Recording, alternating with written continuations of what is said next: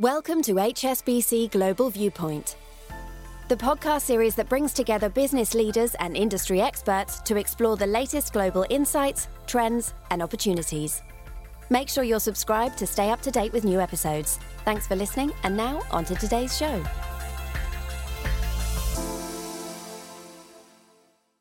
The following podcast was recorded on the 13th of July 2023 by HSBC Global Research. All the disclosures and disclaimers associated with it must be viewed on the link attached to your media player. Hello and welcome to the Macro Brief. I'm Peter Stegel in London. And I'm Aline Van Dyne in New York. Coming up this week, supply chain pressures have been a drag on the global economy in recent years, but there's been a remarkable turnaround over the past few months. We find out what's going on. As governments across the globe step up efforts to reduce carbon emissions, just how reliant are we on fossil fuels? And following the results of our latest ESG sentiment survey, we assess a growing anti-ESG feeling in the United States. Shortly after the COVID-19 pandemic began, the world experienced a supply chain shock.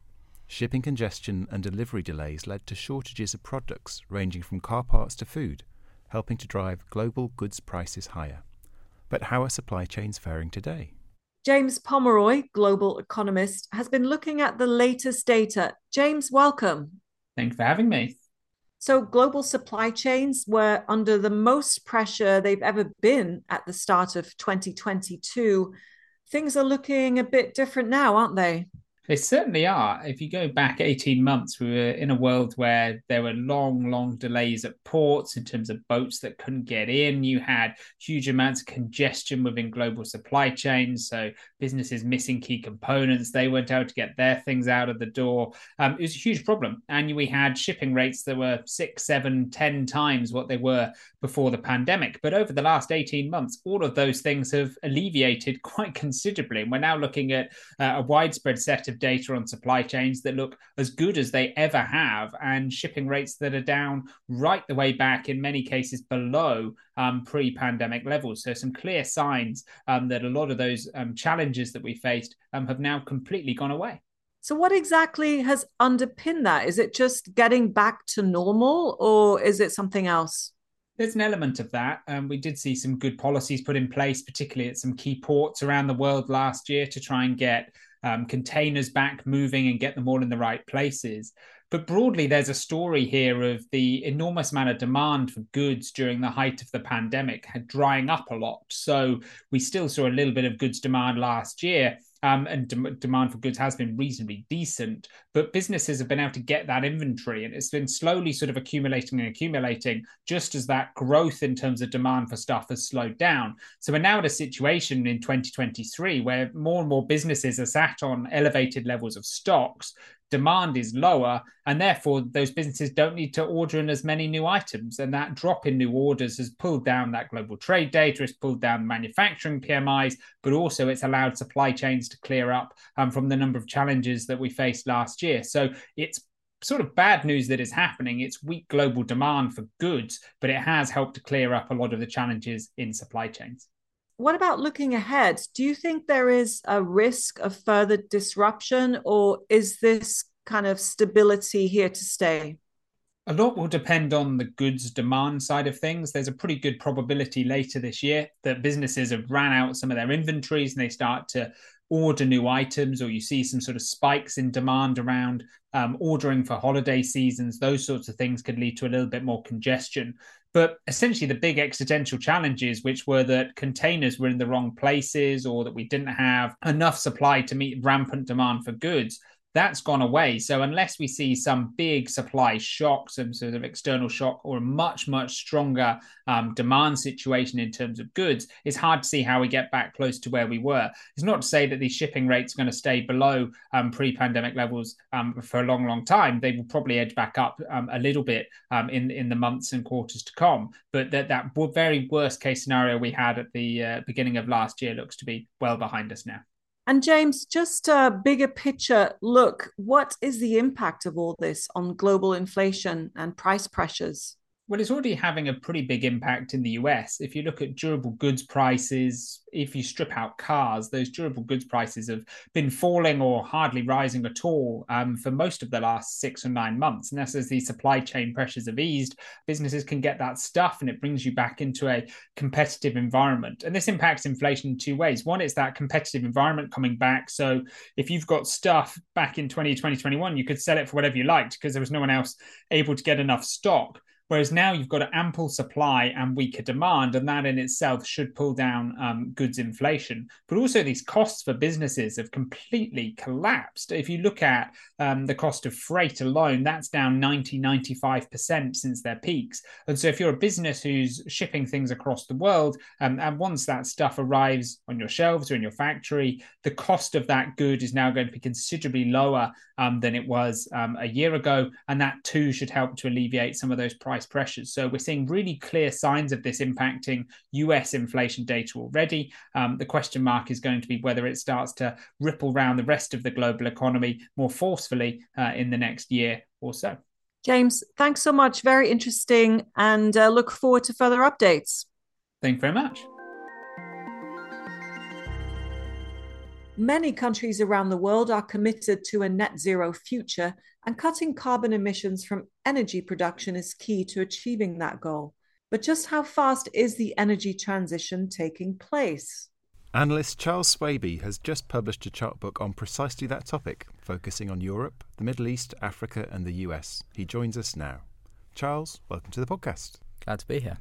So Charles, policymakers talk a lot about the need for more renewable energy. But how far does decarbonisation of the energy system still have to go? Well, there's still plenty happening on the policy front, whether that's the Inflation Reduction Act in the US or the Repower EU reforms happening in Europe. And this is all positive for investment in renewables and in low carbon forms of power. However, the scale of the challenge is huge. The recently published Statistical Review of World Energy came out a couple of weeks ago, and it was a stark reminder that fossil fuels are very much dominant across the energy system. If we look at primary energy demand, which is taking in power and transport and it looks across the entire energy landscape, fossil fuels make up 82% of primary energy demand. And in the global power sector, that's about 60%. So is the renewable energy supply actually growing at the moment? In short, yes. Wind and solar are growing rapidly and combined make up about 12% of global power generation. And this is up from about 2% in 2010. So the rate of growth is very, very sharp, and it certainly needs to be if countries are to reach their net zero targets. So you mentioned two technologies there, wind and solar. At the moment, wind supplies slightly more than solar. Do you think it's going to stay in the lead? You're right that wind power makes up more than solar at the moment. However, the rate of growth in solar is much stronger than wind. It was almost double that of wind over the last decade, which suggests that wind stays in the top spot and numbered. This doesn't mean that wind's not going to be important. We see strong growth in both onshore and offshore wind, but the rate of growth of solar supply is going to be much stronger than that of wind. And you recently increased your estimates for growth in solar, didn't you? Why was that? Well, in the first half of the year, we saw exceptionally strong installation rates in solar in pretty much every single major region. And we think this is set to continue. The main bottleneck on the supply side for the last few years has been polysilicon, which is this key component for solar modules.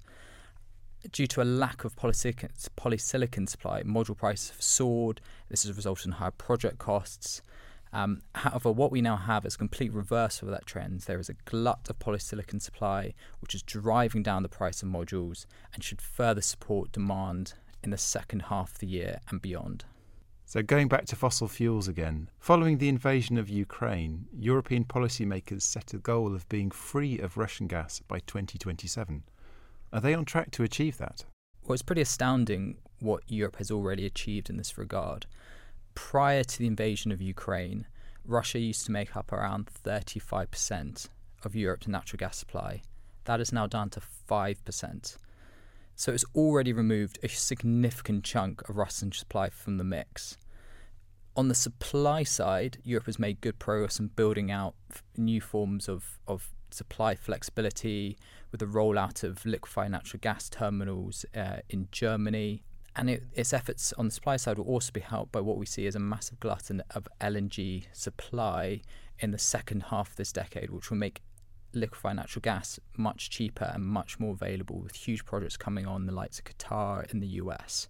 So this gives lots of options aside from Russian gas for Europe. And then on the demand side, we also expect that the actual demand for natural gas in Europe to fall. This is partly due to higher penetration of renewables, which is eating some of that demand from the power sector. There's also a lot of efficiency gains in the industrial sector. This was partly due to the high prices we saw. And then there's also in the residential sector, for example, we see a lot of switching from using natural gas as a form of heat to other technologies such as heat pumps. Charles, thank you very much for speaking to us today. Thank you very much. This week, we also published the latest edition of our ESG Sentiment Survey. Over 300 ESG professionals took part, representing nearly $9 trillion in assets under management. The survey came against a backdrop of increased anti-ESG sentiment, particularly in the US. Wei-Shin Chan is our global head of ESG research. He spoke to Graham Mackay in Hong Kong earlier. Wei-Shin Chan, Head of ESG Research, welcome to the Macro Brief. It's good to be back, Graham, and we're here to talk about our 5th ESG Sentiment Survey. We are indeed, which is called Pockets of Resistance. So let's start with that. Pockets of anti-ESG sentiment, where are we seeing these? That is very correct. We're seeing the anti-ESG sentiment in the United States specifically, resisting things like fund sustainability objectives, the reasons for having an ESG strategy, the approach taken to ESG, and the acceptance of classification systems. However, I will say that has been an influence in the US, and it is isolated there. We haven't seen that in other regions, so that's very, very encouraging. All right, and what other statistics would you put at the top of the bill from this recent survey? What are the other headliners for you? I would compare it to the last survey we had, which came out sort of February, March, where the main driver of all things ESG was regulation. We've seen that regulation influence wane in this 5th survey across a number of different areas. And it's interesting because that may have arisen out of the confusion caused by the EU Sustainable Finance Disclosure Regulation and from corporate pushback on some of the regulations on disclosure, especially in the United States, but also elsewhere. So that influence of regulation beginning to wane would be a headline for us. Now, something that always comes up in this survey is ESG incorporation. Where are we in terms of that? Yes, that famous number out of 10. We are down from our February number, so we are now at 4.5 out of 10, and continuing that decline since the high in our October survey. So it's marginal, but I think it's corroborated by a slight fall in the levels of ESG understanding amongst investment professionals in our survey. And do we extrapolate from that people are just becoming less inclined to integrate ESG into their investment decisions, or is it because a number of them already have incorporated it, so we see that number go down because it's not going to go up in that respect? Yes, it could be a bit of both. We're finding that in Asia, as, for example, the awareness of ESG grows and they find out more about it, perhaps they realize that their understanding may not be as high as they thought it was. But at the same time, if we go back to those pockets of resistance in the United States, for example, we're finding that some don't want to label themselves as ESG. They want to label themselves as other things, so that they are still conscious of what they're doing when it comes to sustainability issues, but the official label is not there. So perhaps that understanding has been confused a little given that anti-ESG sentiment. So very, very interesting developments there. Now, every time you put one of these surveys out, you have what you call the topical issue. What was it this time, and what was the response? Thank you. Yes, good memory. Our topical issue this time was hydrogen. So we asked which sort of industries have the most promising outlook for the adoption of hydrogen. We gave a number of options. And investors were asked to select all that apply. So if you're looking on a chart here, it might not add up to 100, but we found that chemicals has the most promising outlook. That's followed by transportation, followed by sort of oil and gas, petrochemical refining. And so that was interesting. Another topical question was asked, which part of the energy sector is expected to have the best returns in the next 12 months, and that came out as oil and gas, closely followed by renewables. What's very interesting there is that if we split the regions up, it was the North Americans that were very into oil and gas, whereas the Europeans were heavily into renewables, as you would expect. So it's a lot of regional differences playing out there. All right, well, clearly an ongoing talking point, Wei Xin, and we will no doubt speak to you again when the next big survey comes out. Thank you very much again for joining us. Thank you for having me, Graham. So that's it from us. Thanks to James Pomeroy, Charles Swaby and Wei Xin Chan. And thanks to all of you for listening. We'll be back again next week with another edition of the Macro Brief.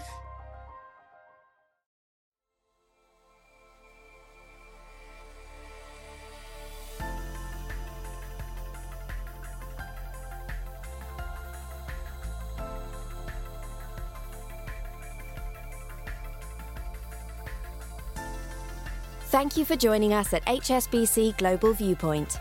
We hope you enjoyed the discussion. Make sure you're subscribed to stay up to date with new episodes.